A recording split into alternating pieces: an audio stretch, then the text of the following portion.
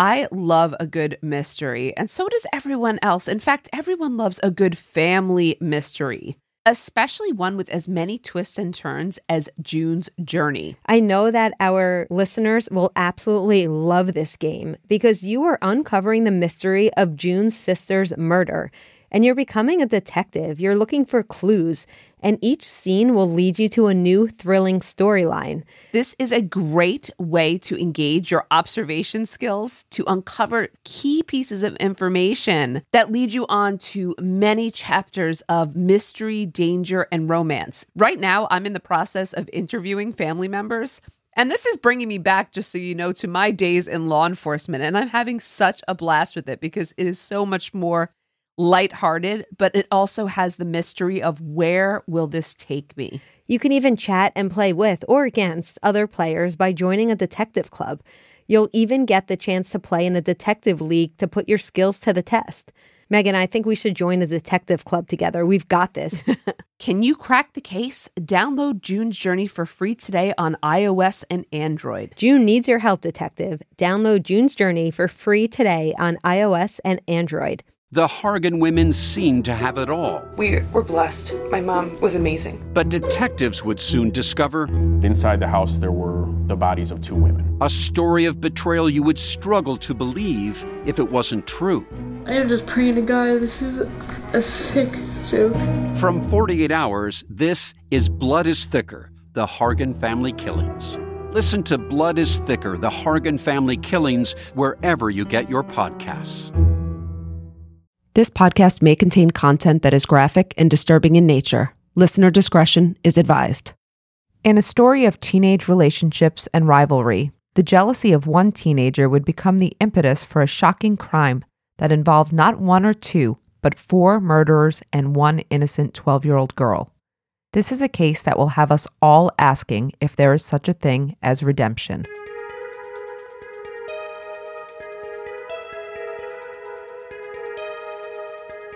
This is episode 17, The Shanda Sharer Story.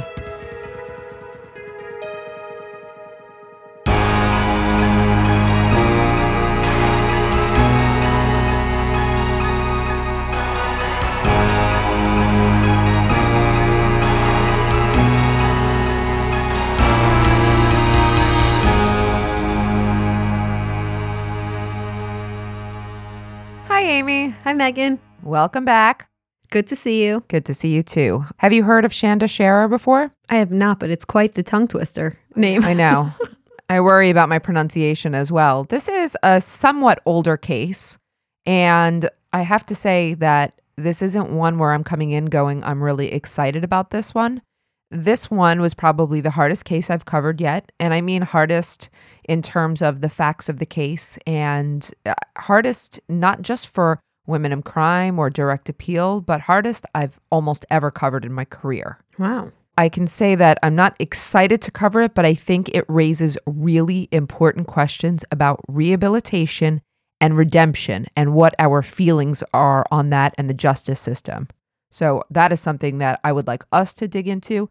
And that is something that I hope the listeners will think about as we go through the story and you hear all of the facts and the subsequent sentencing and punishment. Think about the justice system. Shanda Sharer was born on June 6th, 1979, and after her parents, Jackie Vaught and Stephen Sharer, divorced, she moved to Louisville with her mother and her stepfather. But this marriage would also end, and after this marriage ended, Shanda and her family moved to New Albany, Indiana. When they moved there, Shanda first attended Hazelwood Middle School, but shortly after, she transferred to a Catholic school. But what happened before she had transferred schools? Shanda became involved with another girl. Her name was Amanda Hevron, and this was right before she went on to the Catholic school. And Hevron, who was 2 years older than Shanda at the time, so if Shanda was 12, Hevron was 14, had just ended a relationship or was seemingly ending a relationship with another teenage girl, and that was 16-year-old Melinda Lovelace. When you say relationship, you mean romantic relationship or friendship? I do. Okay. I do. I mean romantic relationships.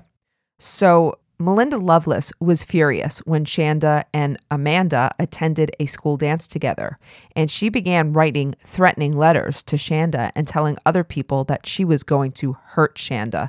And this is actually the reason or the impetus of why Shanda's mom transferred her schools so quickly after their move. But it was the relationship between these three girls that fueled an incredibly tragic event. Early in the morning of January 11th, 1992, Melinda Loveless and three of her friends lured Shanda out of her home and into their car. I want to give listeners and you a little bit of caution here. These details are very difficult to listen to, so just please keep that in mind. Loveless had been saying that she was going to kill Shanda for her involvement with Amanda Heavrin, and now it seemed that she might actually carry out her plan. Keep in mind that these are, I'm going to give you the ages of everyone going forward, but these are teenage girls, and this is Shanda, who's a 12-year-old girl. The girls in this situation, which there were 4 of them, they tortured Shanda to death. Most of this taking place on an old logging road near one of the assailants' homes, and mostly by the 2 ringleaders in this crime. And the 2 ringleaders are Melinda Loveless and Lori Tackett, and I will introduce you to Lori Tackett shortly. Over the course of something like 8 to 10 hours, they beat Shanda. At first, they began beating her. They choked her. They stabbed her. They sodomized her. They tried to slit her throat, but the knife was too dull. And that wasn't even close to the end of what they did to Shanda. The girls put her in the trunk of their car and went to Lori Tackett's house. Was she still alive at this point? Yes, she was. So when they were inside Tackett's house, they could hear Shanda, still alive in the car, crying out for help, crying out in the trunk. And so they took a kitchen knife and stabbed her several more times. And then Tackett and Loveless took Shanda in the trunk and began driving around. So there were 2 other girls involved. They're not in the car at this time, but they've gone back. They've stabbed Shanda. Shanda is bleeding. She's dying in the car, in the trunk of this car. When you say that they lured her to the car, did she know these girls? That she willingly went? Did they promise her something? Or how'd they get her in the car? Yeah, so they actually said that they were, friends of Amanda's, and Amanda wanted to see her. And so Shanda, being a 12-year-old girl, was so excited about seeing Amanda, who she really liked, that she went with them. Realizing at this point that Shanda still wasn't dead, Melinda Loveless took a tire iron and hit her over the head. Oof. And there was a lot of blood that came from this down the face, but Shanda still survived, believe it or not. I know, this is the part that's so bothersome. And so they hit her several more times with the tire iron. And it was also offered, just so you know, forensically, that this tire iron was also used to sodomize Shanda at some point.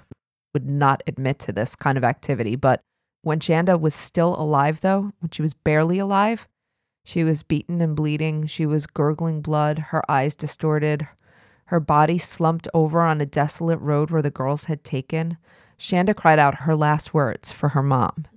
But the girls, in response to that cry out when she was dying, poured gasoline on Shanda and set her on fire, burning her alive. Oh, wow. It's one of the most brutal accounts. For me, like I said, this was difficult because this is we cover brutal crimes. Mm-hmm. And several of them were brutal, but this is the most brutality I've ever seen, and especially out of younger offenders. So keep that in mind. Gender and age are going to become very important here. All right, so let's get into the investigation. Shanda's body was found by 2 hunters later that morning, naked and burned. The worst burns were from the waist up, and police were called into this horrifying scene. And I read that they've never seen anything like this before. Meanwhile, a very shaken Toni Lawrence, this is one of the 4 girls that I haven't mentioned, almost immediately confessed to her parents that she had seen a murder. And the Lawrences took her to the police station. Now, I read something that they also, Hope Rippey, the other the 4th girl, was also kind of on the verge of confessing as well, or may have confessed as well, but her parents wanted to see a lawyer before they went to the police station. So Toni Lawrence and her family go to the police station where Hope Rippey and her family, I believe, seek counsel first. The police quickly secured arrest warrants for all the girls based on the information that Toni Lawrence gave them and based on a missing persons report that Shanda's family had filed. An autopsy revealed the extent of torture. There was severe rectal bleeding, and that's why they theorized that she was sodomized. She had soot in her lungs, which indicates for people who don't know that she lived during the burning. She was alive for that. There was, the extent of the stab wounds, the choke wounds, the beatings. It was all revealed in this autopsy. After the autopsy, what emerged was that the instigator of this crime, Melinda Loveless, age 16, seemed to have a particularly bad childhood, having reportedly been sexually abused by her father for years along with their other siblings. So I did a lot of research on what the extent was and how serious this was, and there were a number of reports that describe a very volatile, open relationship between Melinda's parents and an abusive home in many different ways. Larry Loveless, which, by the way, I just think the name is ironic here, right? Mm-hmm. It's because it's Loveless, abused and raped his wife in front of his children several times. And he was eventually charged with several different charges, actually, including assault, rape. But after he spent 2 years in prison, the charges against him were dropped because the statute of limitations had expired. So they couldn't even technically try him. He was no longer eligible. But he was charged the year after his daughter was, and I think this was a response to his daughter committing the crime and all these reports that came out about him. And law enforcement, I think, and rightfully so, probably felt like they had to do something. So what happened was that he wound up sitting in jail for about 2 years, but then he was released. All right, so that's Melinda Loveless. Lori Tackett, who was the second main accomplice. She grew up in a very strict religious household and seemed to be rebelling against her parents, taking to shaving her head, wearing black, claiming ties to the occult. I saw some reports also that Child Welfare Services had visited her home a few times, but I couldn't verify this to the extent that I could verify Melinda Loveless's background. So take that at face value. She was age 17 at the time of the crime, and she again was probably the second leader in this murder. So far, we have Loveless and we have Tackett, age 16 and 17. The other two girls, Hope Rippey and Toni Lawrence, age 15 at the time, went along with this violence. But what's really surprising about this, Amy, is that they were friends with Lori Tackett, but they didn't know Melinda Loveless and they didn't know Shanda Sharer at all. And so these girls still participated in this crime. They lured Shanda out, telling her that Amanda wanted to see her and not knowing her or Loveless. So we already have to question, why would they become involved? They were 15 and their older friend she's 16 or 17? So Lori Tackett was their friend and she was 17. Okay, so the older friend, 2 years doesn't seem like a lot, but when you're 15, a 17-year-old is someone you admire. It sure is. And she's a strong personality, and I'm not sure to what extent Hope you'll hear a little bit more about Hope and Toni when I get to them, but Lawrence and Rippey, these were the two younger girls, the ones that I just covered. They were charged with murder, arson, assault, and other offenses, while Loveless and Tackett were also tried with these offenses, plus additional felony murder charges and child molestation charges. Despite their ages, all four girls were waived into criminal court, but they wouldn't stay there for too long as all four girls would eventually take plea deals.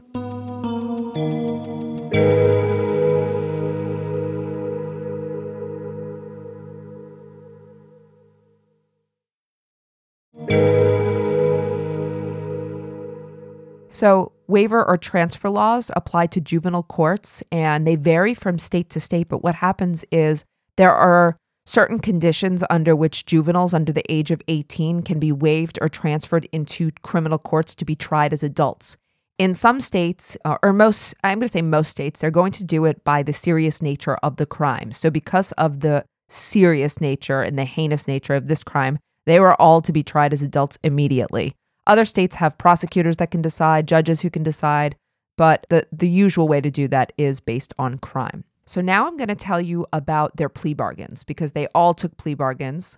I'm going to talk about their sentences, what sentence they actually served, And I'd like you and the listeners to really think about the role gender and age played in their real-time sentences and whether you think this was fair, whether this is justice, whether you agree with these punishments. The first to take a plea was Toni Lawrence. And if you recall, Toni Lawrence was the one who confessed immediately, and she was the one who said she witnessed a murder. So what the authorities determined was that Toni Lawrence didn't have much of a role. She drove the car, but she did not participate in any of the actual assault on Shanda, which again does not make her innocent. She's still culpable to some degree. Toni Lawrence cooperated. She gave all the information, and she did this in exchange for a 20-year sentence. In 2000, after serving 9 years of her 20 sentence, and after earning a college education in prison, she was released. So 20 years, but she actually served 9. And this is kind of the difference when you have parole boards and when you don't. So parole boards are able to lessen the sentence and let you out early. Whereas in some cases, or some states, for certain crimes, if you get 20 years, you have to serve at least 17 or at least 85% of your sentence. By the way, Toni Lawrence later said that she was absolutely just terrified.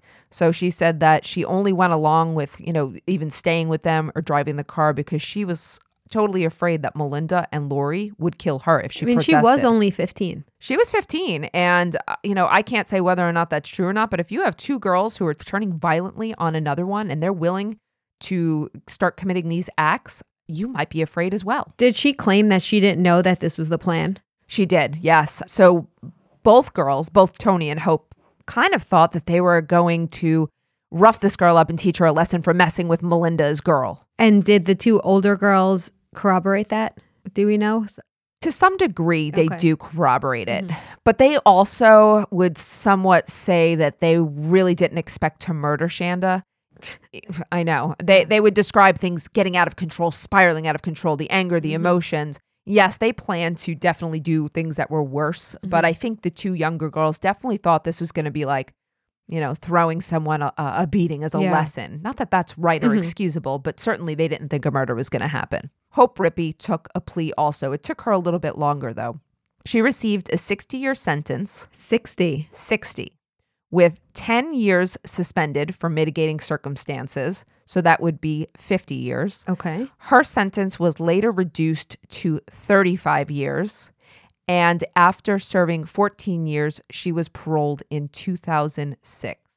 Rippey participated a lot more than Toni Lawrence, having held Shanda down at times, and she assisted in other ways. So one of the things that I didn't say that Hope Rippey did admit to doing was spraying Shanda with Windex cleaner when she was in her eyes and when she was burning. But also, Rippey is the one who poured the gasoline on Shanda. Ugh, okay. Now, Rippey's account of that is that Lori Tackett told her to do it.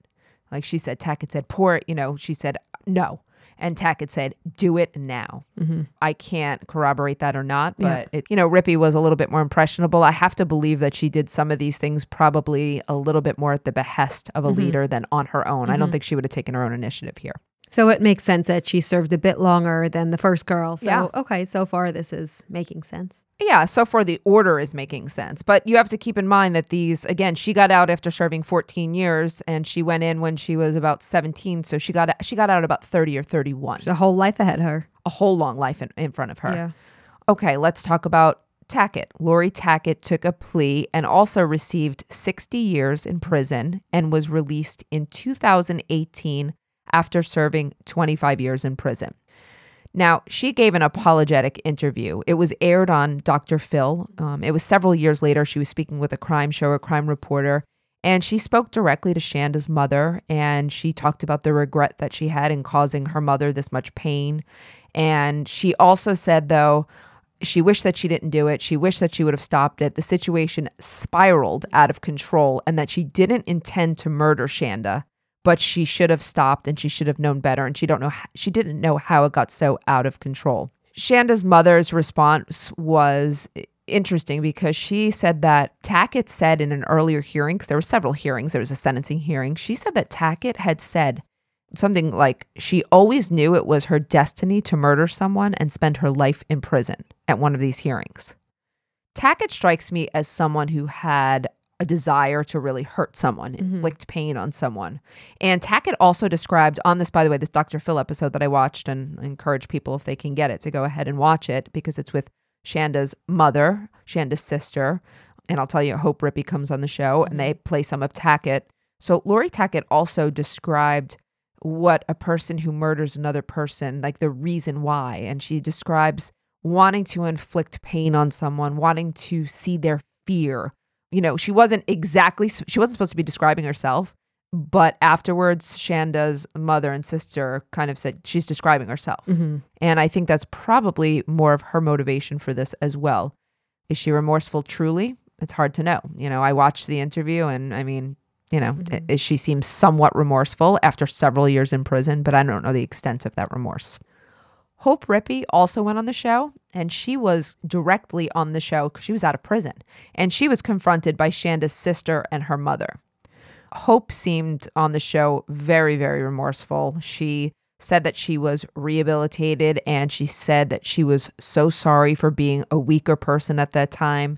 I mean, Shanda's mother and sister had no sympathy for her whatsoever, and of course they wouldn't. But Shanda's mother also said that she didn't believe it took a weak person to set another person on fire, which was an interesting point because if you think about the, you know, comparison here, like I did it because I was weak and because they told me to do it, but you're still doing something that is a really, really brutal act on another person. No matter what, she apologized extensively. And the only thing Shanda's mom said is, you know, the only thing I ever wanted from you girls was that you serve your time. So if you're really remorseful and you really felt bad, you wouldn't have petitioned so hard to get out early. You should have served more time. Yeah. Right. That's a tough one, right? But we can understand Shanda's mother's position. But of course, you know, you're going to petition for parole when you're in prison, right? Amanda Heavrin was also on the show. Now, Amanda Heavrin was the center. She was the girl that ignited this controversy. She was the one with whom Melinda Loveless had the relationship. And then Shanda had the relationship. She wasn't part of the crew that... She was not part of the crew that committed the crime. However, Heavrin on the Dr. Phil show admitted that Melinda called her after and told her about the crime, came by, showed her the bloody clothes, and again said that they killed Shanda, showing her evidence. And Amanda Heavrin didn't tell anyone. So Shanda's mother and sister were very angry with Amanda Heavrin. So they said, you know, she didn't tell anyone. Why didn't she call the police? Why didn't she do something? And Heavrin said, well, I wasn't sure if it was a story or if it was the truth at the time. And, you know, I had told people ahead of time when I knew Melinda was threatening to hurt Shanda. I told people, I told a youth prosecutor, I told Shanda's parents, or I told other people, which is why Shanda was transferred school. So I did do things ahead of time. But at this point, I didn't tell anyone. She also discussed the impact that this has had on her life and how Shanda's parents, you know, kind of came after her a little bit too. But she was not charged with anything, right? Nothing. The thing about Heavrin is that she was very seemingly unsympathetic to Shanda's family. She talked about, you know, Dr. Phil had said something like, you seem a little callous or you seem a little unsympathetic. And she's like, well, this impacted my life too. You know, I mean, they took me off the basketball team at the time. And, you know, she spoke like a child, but she wasn't a child anymore because this happened, you know, the Dr. Phil interview was something like she would have been at the time in her 30s. Whether or not she should have been charged with a crime, I'm not sure. They did tell her after and she didn't. I do actually think she should have been charged, maybe withholding evidence or accomplice after the fact. Yeah. She didn't report it. And I think she had an absolute duty to. Yeah. I don't know how she feels, but I don't know why she doesn't feel more responsible. Shanda's parents filed a civil suit, just so you know, shortly after the sentencing because they had heard rumors that the girls were talking to a movie production company about their stories. And her family didn't care about making any money, but they just wanted to see this shut down. Indiana law already prohibits making money off of your felony. So there were no movie deals to follow. So now let's get to Melinda Loveless. Yes, I've been on the edge of my seat. Melinda Loveless was paroled in 2019 after serving 26 years. Not in New Jersey, right? Not in New Jersey. Okay, Indiana. So she was paroled in 2019 after serving 26 years in prison. So she was the last and she came right after Lori Tackett. But something pretty amazing happened while Melinda was serving her time at the Indiana Women's Prison.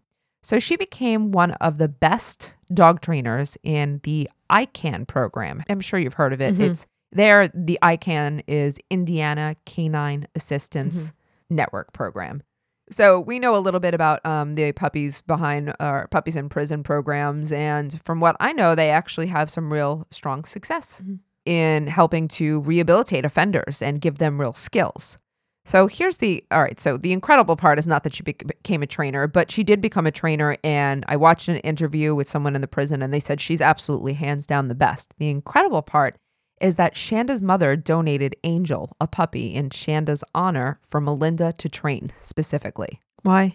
Well, I can tell you that Shanda's mother at first was very unforgiving, as you would be. And she had said, if you want to see something basically lifeless, look at Melinda Loveless's eyes. Mm-hmm. But she said that after learning about Loveless partaking in this program and doing so well and the reports that she thought, you know what, she should do a donation in Shanda's honor so that Melinda would have to do something to honor Shanda and she would have to do it all the time in remembrance of her and doing something positive because this was now something positive that she was doing. That's very big of the family to do.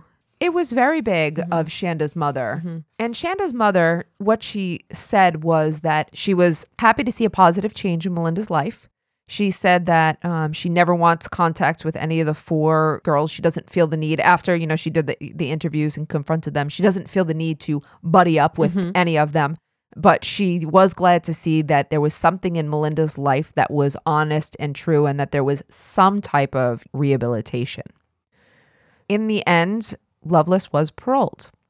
Now I am at the end of the story and I want to get to the part where we talk about our opinion. So do you want to go first, Amy?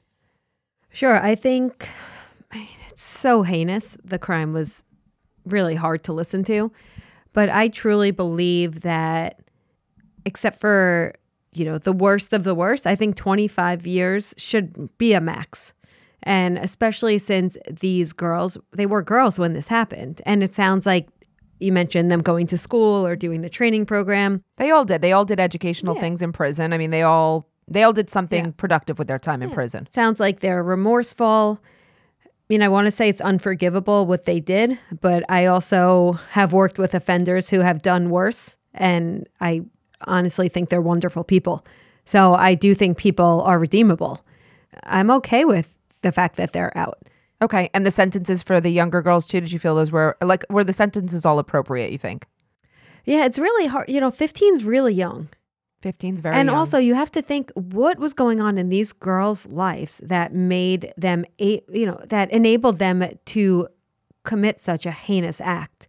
They're clearly victims in some way as well. I'm not saying they don't deserve to be punished for what they did, but I do think it's important to recognize that something has to be going on, whether it be environmentally or biologically, for 15, 16, 17-year-old girls to commit such a heinous act.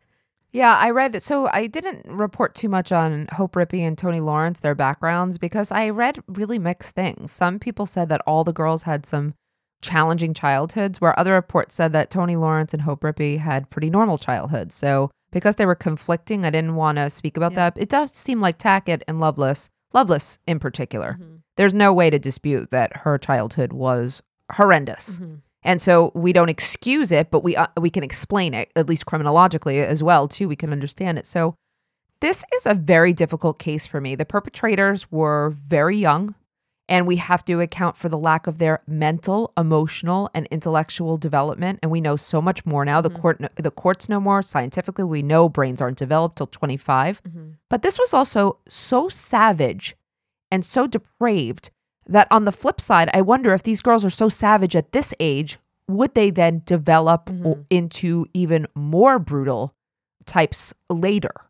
So it makes me wonder, if you have signs of this type of antisocial behavior this young, what will happen later on? Well, the hope is that in prison they received services, maybe they received the attention that they needed. I don't know what kind of mental health programming they got in prison, but I would hope that they received some sort of services that they wouldn't have otherwise received. That kind of alters the trajectory of where they were going. Yeah, we can definitely hope for that. So for the girl sentences, for Toni Lawrence, I thought that was an appropriate sentence. I don't think Hope Rippey served enough time for me. To be honest, 14 years wasn't enough. She poured gasoline on her. She did some extremely vicious things. And I think she should have served more time than that, to be honest. I'm not sure how much more, but more. What about the ringleaders? So that's where I struggle the most, obviously. Tackett and Lovelace the two of them were like this perfect storm, too. Now, had they not come together, would they have committed crimes against other people? I do think yes. So here's why 25 or 26 years, it seems appropriate, but here's my concern. They both get out in their early 40s. We know that offenders age out of crime, and we know that people start declining with crime with 40s, but they're still young enough. So for me, I'm going to say that no, I would have liked them to serve. I would like to see them get out in their 50s because I do believe at 50s, they are probably not at much of a risk to commit more crime. I do believe they've aged out more. Getting out, I saw their pictures when they got out in their 40s. They look like young women to me still, and I still have substantial concerns about their behavior. But also, if you think about it, the strains they're going to face as they essentially grew up in prison. Whether you're 40 or 50 coming out, you're going to experience the same strains trying to get a job and everything else that they may end up back in prison simply because they can't survive on the outside because they don't know how the world works. They have obviously a felony record and who knows what kind of support they have. So they might be doomed anyway. Right. We don't know much about them. I will say that I hope for society, I really hope for everyone that they are rehabilitated and that these 4 women realize the severity of what they did. I hope that they live with it and that they think about it, but that they're able to productively move on with their lives and do something good. I also think I'm assuming that there weren't many infractions or violent infractions while they were incarcerated. So that helps lend itself to the idea that perhaps, they are more towards rehabilitated than not. The best we can do right now is really, really root for them and rehabilitation. And that's for us and the rest of society. Yep. Thanks, Megan. Thank you, Amy. Appreciate it. Thanks, everyone. And we'll catch you next time on Women in Crime. Women in Crime is written and hosted by Megan Sachs and Amy Schlossberg. Our producer and editor is James Varga. Our music is composed by Desert Media. If you enjoy the show, you can get access to ad-free episodes, exclusive AMAs, and other bonus content for a small monthly contribution through Patreon. To find out more, visit patreon.com/womenincrime.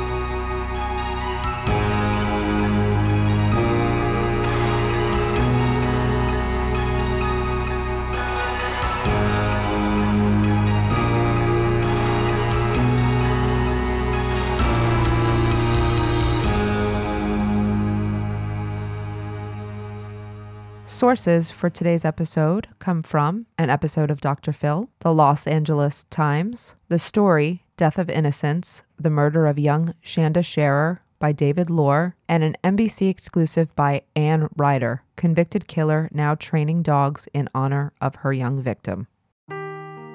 Seeking the truth never gets old. Introducing June's Journey, the free-to-play mobile game that will immerse you in a thrilling murder mystery.